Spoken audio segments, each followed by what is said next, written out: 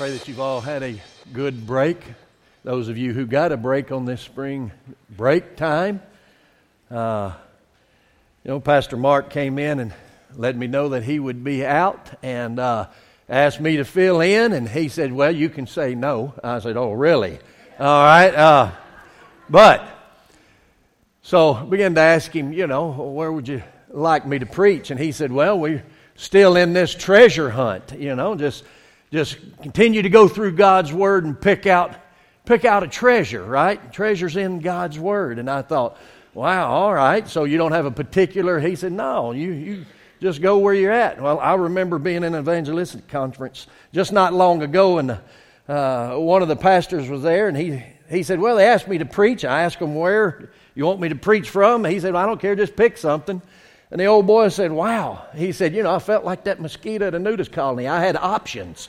And I thought, wow. So, it's kind of a good thing, I guess. I had options, all right?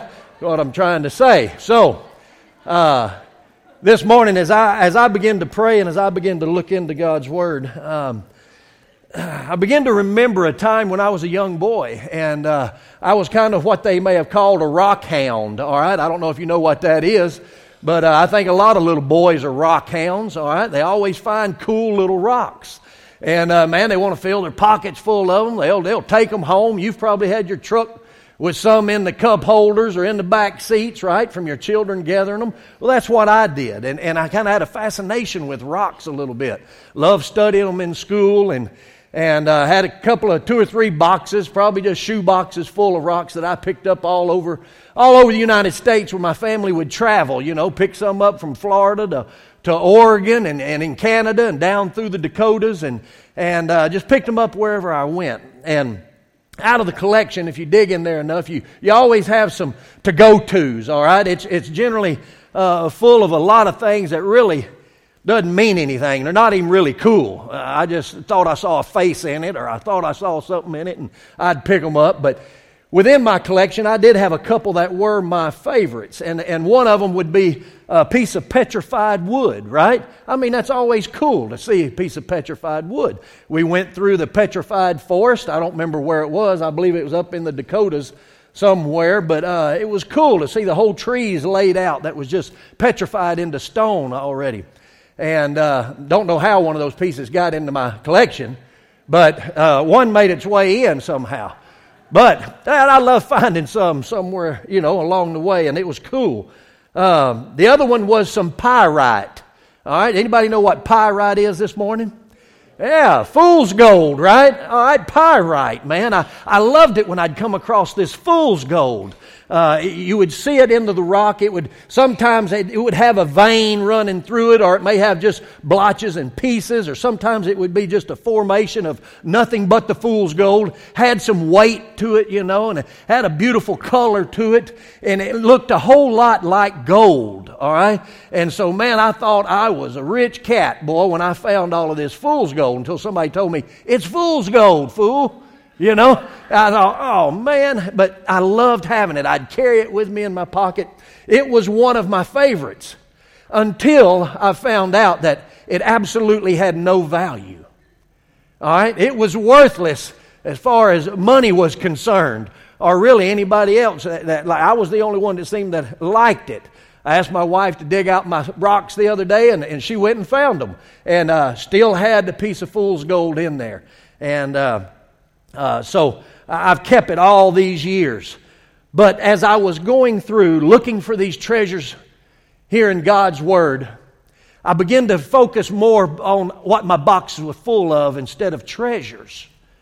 All right, and it led me this morning to what I'm going to preach on this morning, and entitled this sermon, Pride, a Fool's Gold. So how many of you this morning, you'd be willing to share? You'd just lift your hands up and you'd say, John, I struggle with pride.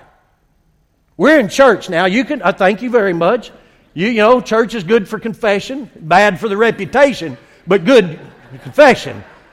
So some of you, all right, thank you so much.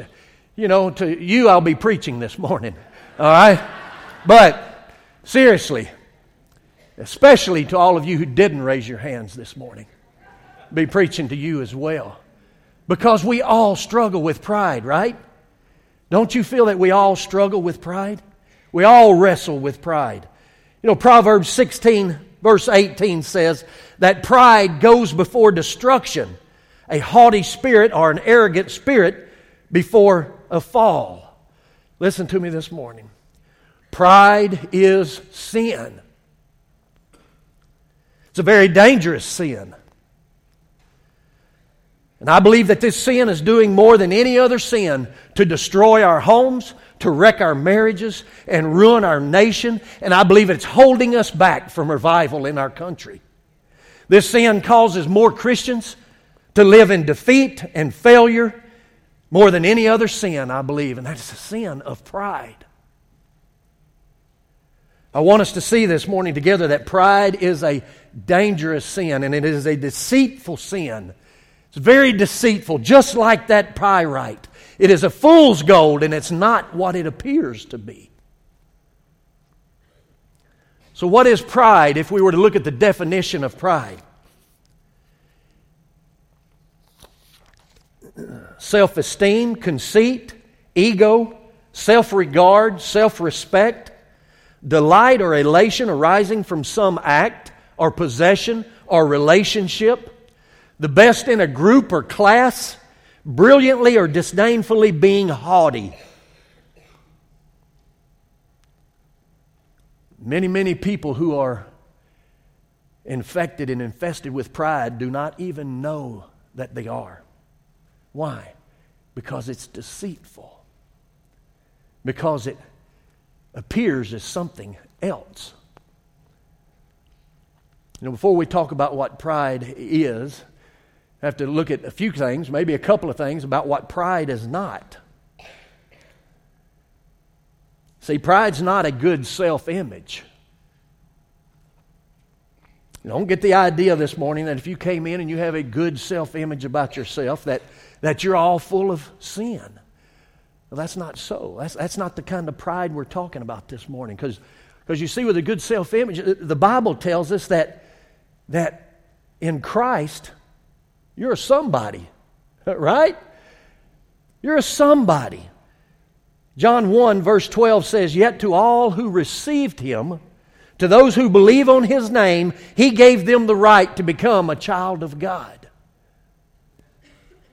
So I'm a child of God, right? If I've placed my faith and trust in Christ, His work on the cross, He says that I am a child of God. And I believe that's kind of a big deal, right? It's not about what I've done or what I've said or what I can do, but it's based upon what God's Word says. It's based upon what Christ has done. That's why it's a big deal. The Bible also says that I am the righteousness of God in Christ. I hear some people say that, well, you know, I'm just an old sinner saved by grace. Man, that's not so. The Bible calls you the righteousness of God in Christ. And it's okay to have a good self-image. And if you were to read John 13, you'll see where the Bible tells us that Jesus, knowing that He came from God and would return to God, laid His garments aside, girded Himself up, knelt down with a bowl of water, and began to wash those disciples' feet. You see, Jesus was not thinking lowly of Himself. He was not thinking of Himself, right? That, by definition, is humility. Not thinking lowly of yourself,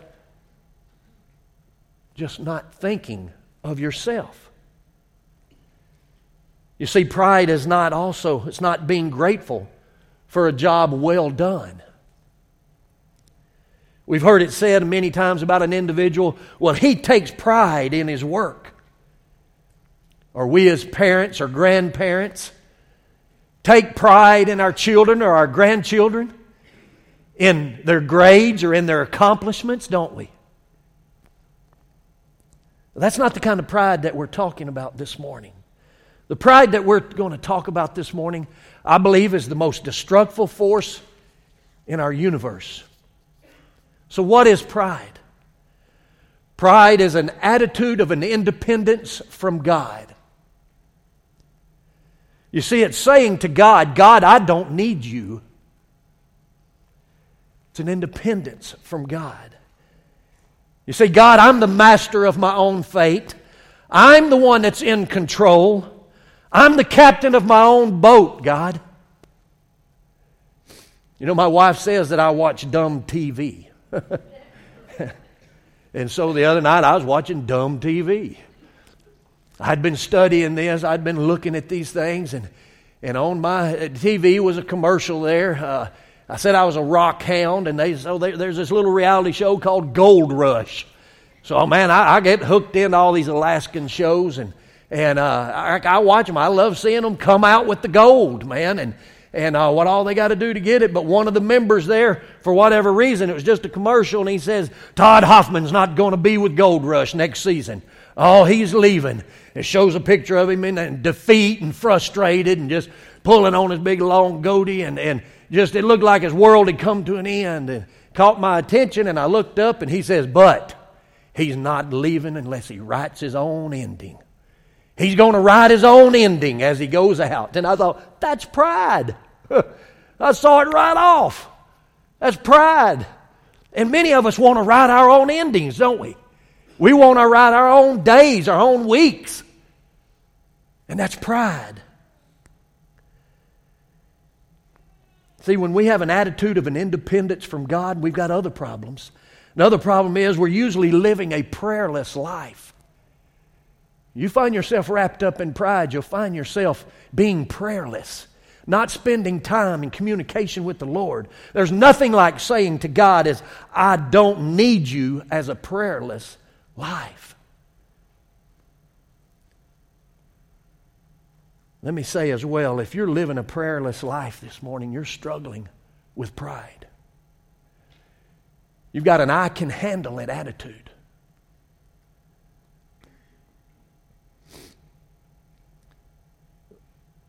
I'd also say about that, you know, your biggest problem there, it's probably not your prayerless life. That's the biggest problem. It's that when that happens, we have an attitude that we don't feel we need to. We don't feel we need to have that prayer time with the Lord because we can handle it. A prayerless life.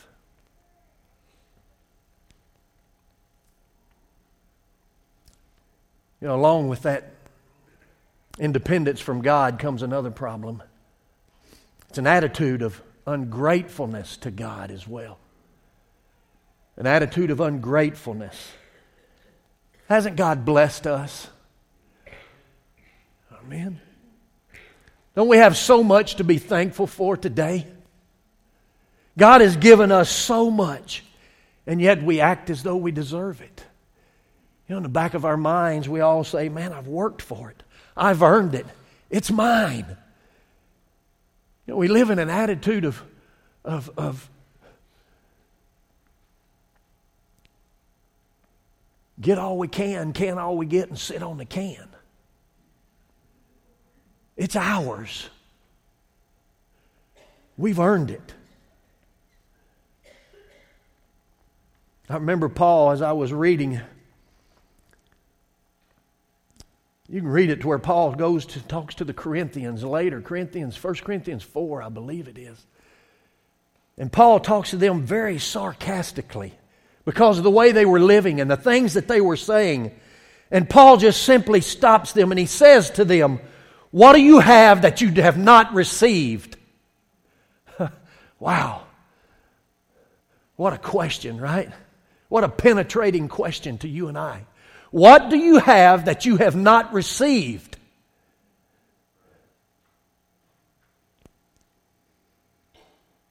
And we say, well, we've worked for it. It's mine.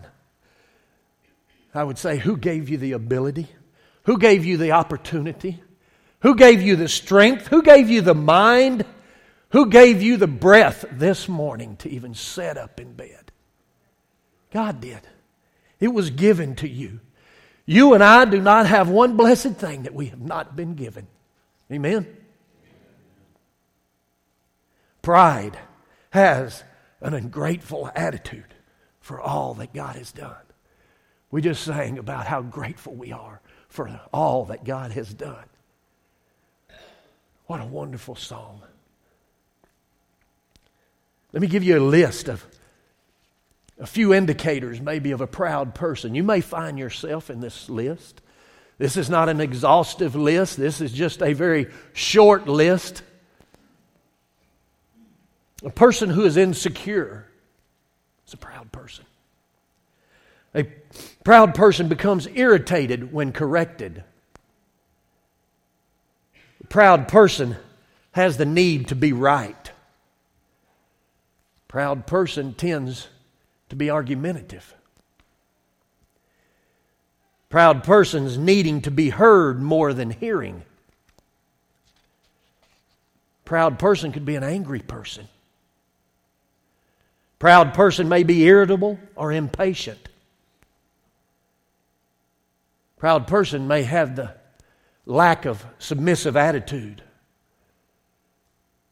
You know, someone that when there's an argument, when there's a disagreement, he may say, you know, I can get along better without you.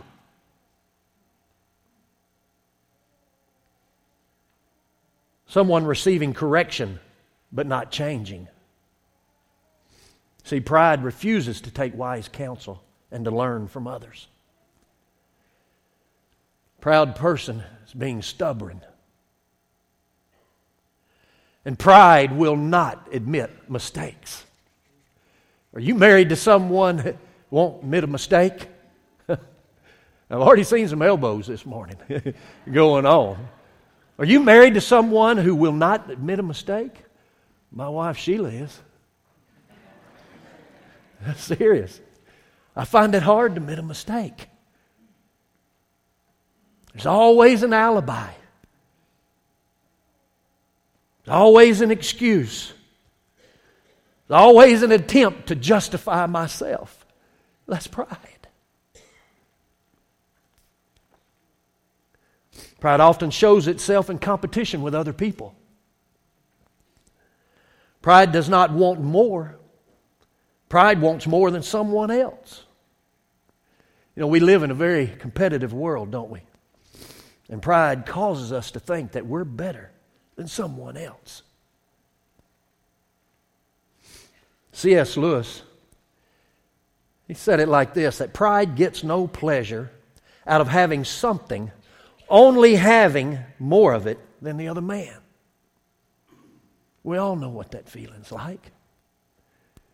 We won't admit it at the time, but there's a drive in there that this is what's behind that drive. We say that people are proud if they are rich or if they're good looking or if they're clever, but that's not so, I don't believe. No, I think pride comes in when they're richer, when they're more clever, and when they're better looking than anyone else. You see, it's the comparison of things that makes us proud. The pleasure of being above the rest. The pleasure of taking the credit, right? We just got to take the credit. I heard a story about this little frog that was in the frozen mud of Minnesota. And he didn't like it there in that little frozen mud. He had a lot of geese friends, and he saw all these geese. They were packing up, fixing to head south, and he thought, man, I want to go south with you guys. They said, well, you can't go with us. You can't fly. He said, no, I can't fly, but he said, I got an idea. What's your idea? One goose said. He said, I think if you just take a stick, put a stick in your mouth, and your buddy puts a stick in his mouth, I can jump up good and high, and I'll bite on that stick, and we can fly south to where it's warm. He said, well, you think it'll work? He said, I think it'll work. So he said, all right. The little goose got him a stick, put it in his mouth. Buddy got it, put it in his mouth on the other side. He took a big jump, grabbed that stick, and off they went to where it was warm. They were flying south, and they got over Indiana or somewhere, and There was a farmer out working in his field, and he happened to look up, and he said, "Look at that. Look at there. Look at that frog flying with them geese. That's the most amazing thing I've ever seen. I wonder whose idea was that?" That frog said, "Mine." He just had to take the credit, didn't he? And it was destructive to his life, wasn't it? But he couldn't help himself. Listen, we've looked at what pride is. We've looked at some ways that it manifests itself this morning.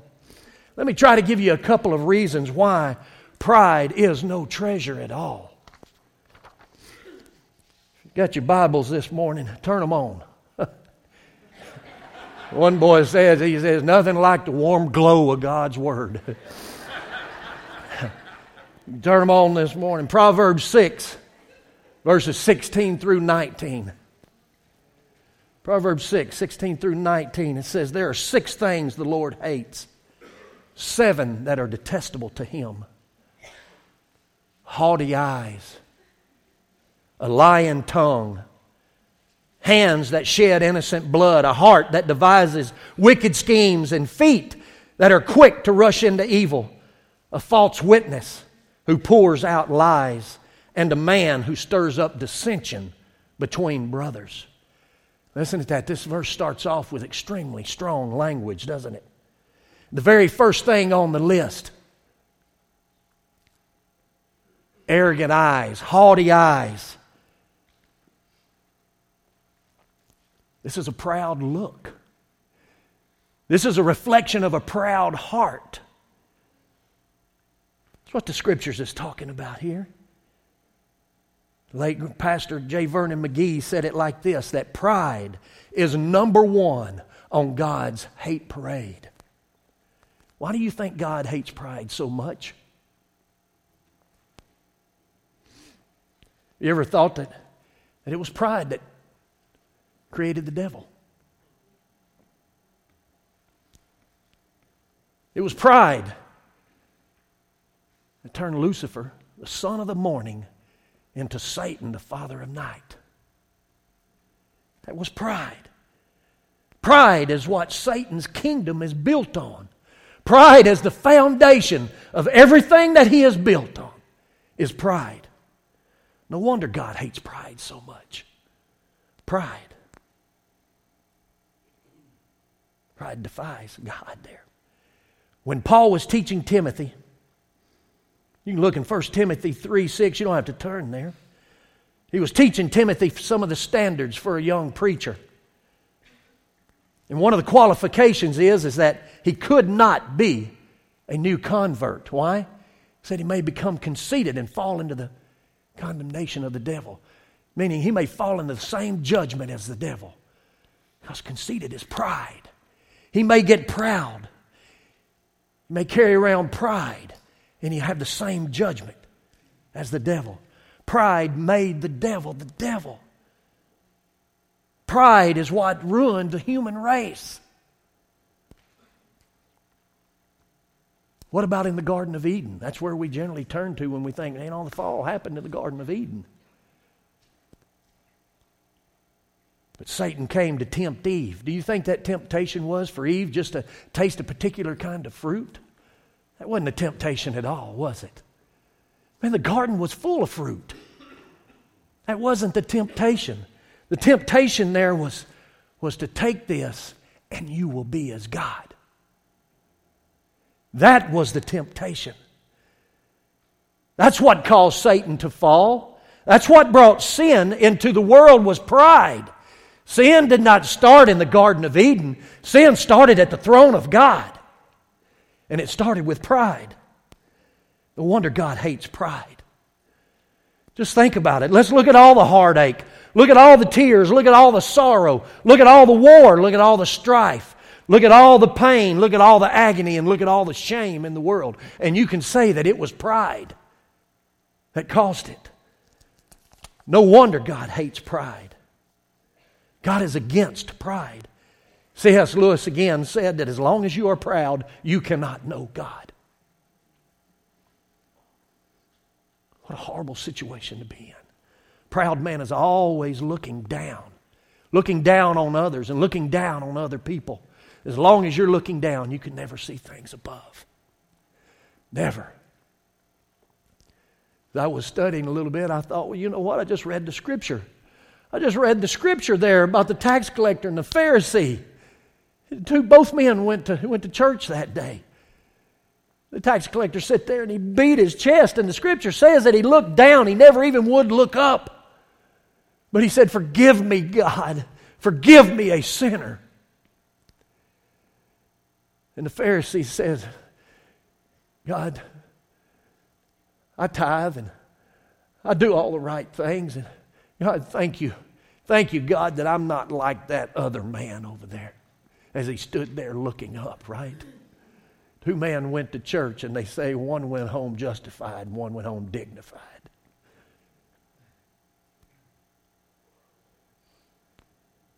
We can't continue just to look down on others. 1 Peter 5:5 says is that God opposes the proud, but He gives grace to the humble. So God opposes the proud. God resists the proud. He will wage war and He will battle against the proud. Listen, pride is a fool's gold. It is worthless, and it's not what it appears to be.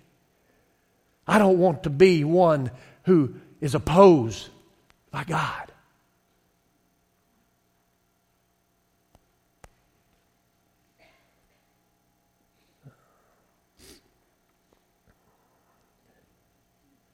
Pride also defiles a man. It defiles a man. That's what comes out of the man, you see, is what's unclean. You see, the seat of pride is in the heart. So pride comes out of the heart. Look there at Proverbs 16, verse 5. It says that the Lord detests all of the proud of heart. Mark 7, verse 21 through 23. From within, out of people's hearts comes evil thoughts, sexual immoralities, murders, adulteries, greed, evil actions, deceit, promiscuity, stinginess, blasphemy, pride, and foolishness. It says all of these evil things come from within and defile a person. We're born with it. Listen, guys, we don't need to teach greed. We don't need to teach stinginess. We don't need to teach deceit. And we do not need to teach pride. Every little child is born with pride in the heart. Guaranteed at some point as they grow, it shows up. They're born with pride. They're born with selfishness. They're born with egos. Any of you whose parents are maybe babysitters or what, you've been around children long enough, you tell me what happens when you take a child and put it in a room with one toy or more toys than it can play with. And you let another mom come in and set their child down in that same room. What do you think's going to happen? They're going to make their way over to each other at some point, sometime, and they're going to want what the other one has. And it may bop them on the head to take it, but they're going to take it.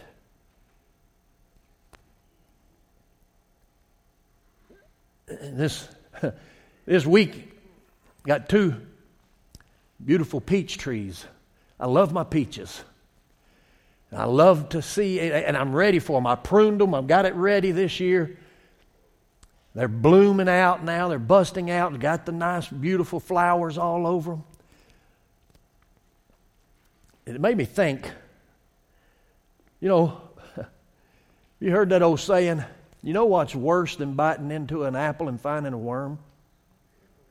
Finding a half a worm. That's right. That's right. But listen, how do you think that worm got in there? Do you think he bore his way in when you see that wormhole in an apple or a peach? He didn't eat his way in. He was eating his way out. Because you see, the egg was laid in the blossom. The egg was laid in the bloom. And when the peach formed, when the apple grew, The egg was on the inside. See, that's where the problem is. The problem is on the inside.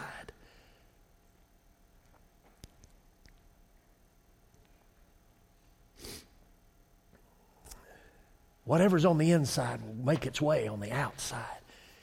You see, this morning, every person in this building needs to be born again. Every one of us.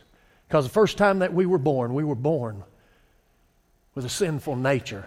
We were born with a nature that has pride in it. Pride is a no good treasure. It's a worthless treasure. It's a fool's gold treasure. But let me tell you this morning, the treasure that we're looking for is in these scriptures right here. And it's found in the scriptures there in 1 Peter 5 through 6 there. 1 Peter 5 through 6 says, all of you clothe yourselves with humility toward one another, because God opposes the proud, but He gives grace to the humble. So humble yourselves, therefore, under God's mighty hand, that He may lift you up in due time. There are the treasures that we're hunting for. There's what we need to grab and put in our treasure box and hold on to this morning. There, in a life of humility, we can find the treasure of God. Proverbs 11:2 says that when pride comes, then comes dishonor. That's not what we want. But with the humble is wisdom. Wisdom is what we want. Wisdom is what we need. Respect is what we want. Honor and grace is what we need here, isn't it? We need a life of humility, guys. And to acquire this life of humility, we need to call out to God.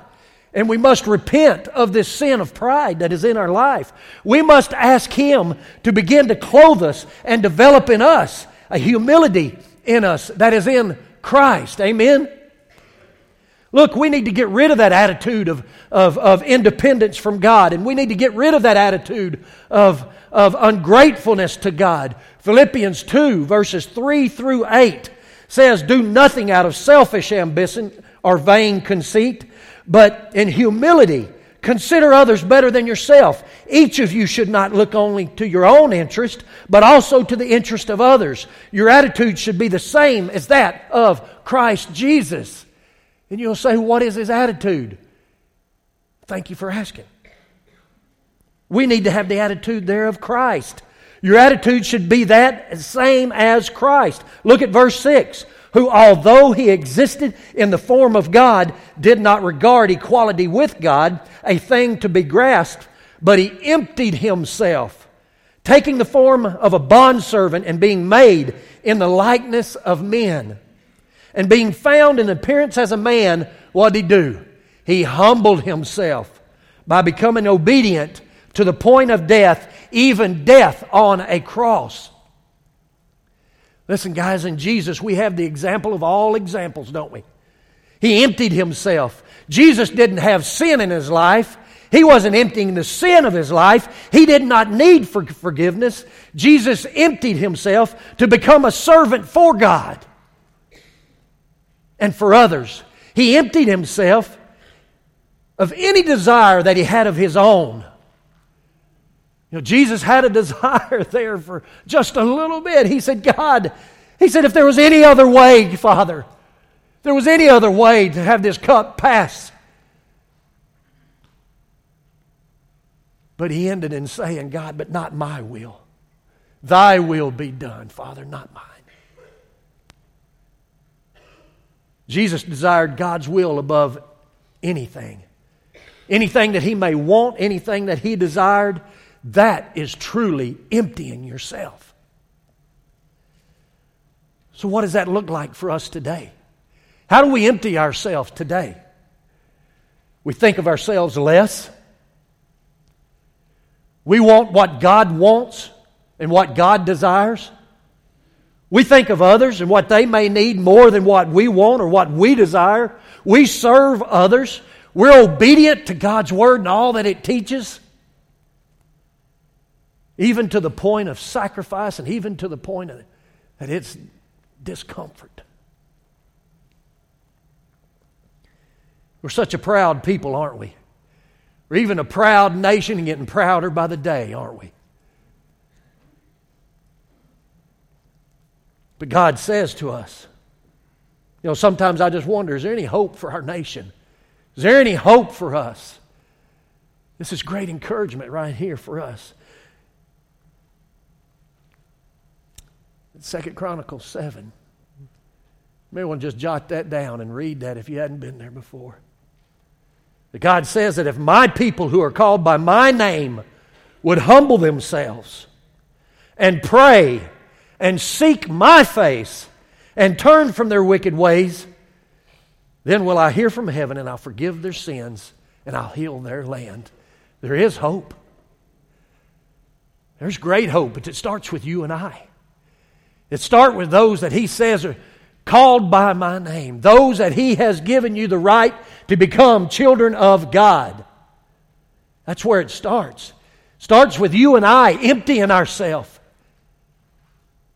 taking on that attitude of Christ. I love how you just keep reading there in that part of 2 Chronicles. You get on down there and God says that, He says, my eyes will be open and my ears are attentive to the prayers in this place. Listen to me this morning. No one can be saved apart from the grace of God. Pick up that treasure of humility and live in that humility life, being humble, but don't forget about the grace of God.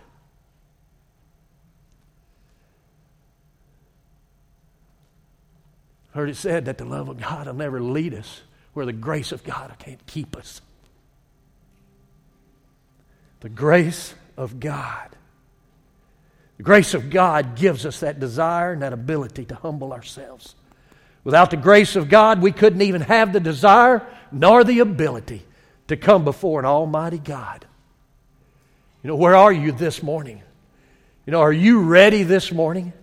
Are you willing this morning to empty yourself of pride and self-centeredness? Are you willing to humble yourself before God and before others this morning? God is able to forgive you. God is able to equip you with the power through His Holy Spirit to live a life of humility and servanthood. See, it's not just about talk. It's about what we do. We don't be just hearers of the Word, but doers of the Word. This morning, the altar is open here this morning. God's Word has been spoken. God's Word always demands a response.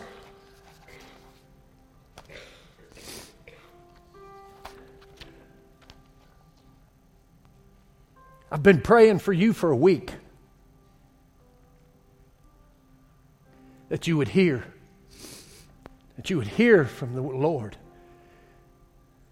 That God would search you. That you would pray, God, search my heart. Show me anything that's not good. Are you willing to die to self? Are you willing to live for Christ? I heard one man say one time, he said, Jesus isn't looking for us to die for Him. God's already found somebody to do that. God's looking for somebody that'll live for Him. You can't live for God being proud. You may be here this morning and you don't know Christ. You don't have a relationship with Jesus Christ. It's because of pride. It's not because you don't understand enough. You see, understanding comes after obedience.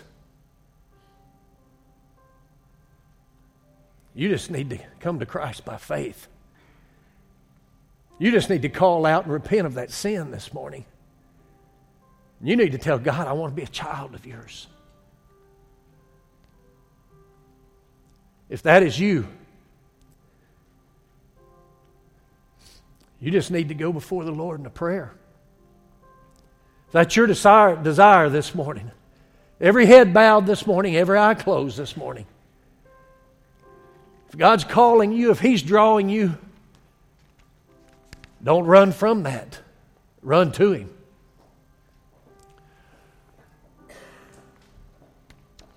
You need to run to God. You just simply say, Father,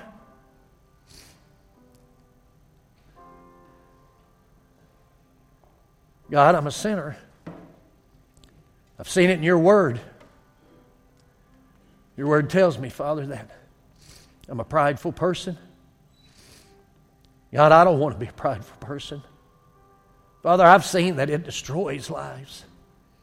And God, it's destroyed everything that you've wished for me and everyone else. Father, this morning, I lay my pride aside, Father. I set it at the cross, and I ask you to forgive me for my sin. Father, I ask you to cleanse me. For your word says that you will cleanse me and you will purify me of all unrighteousness. God, I want to be the righteousness of God in Christ.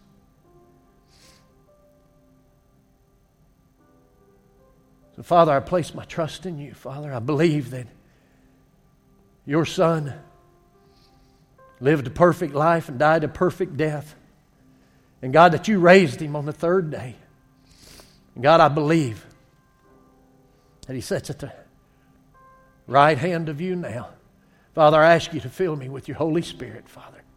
God, your word tells me, if I believe in my heart, I confess with my mouth, and all of those who call out on the name of the Lord will be saved.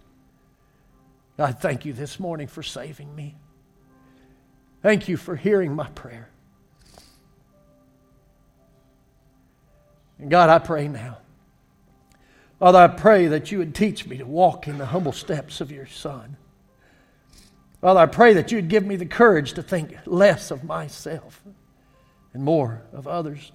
More of you and more of your purpose, Father, and your plan for me. Father, I hunger for be more like Christ. Make me more like your servant and make me, Father, clean for your kingdom and your purpose. God, I pray that in Christ's name. Amen. You may pray that.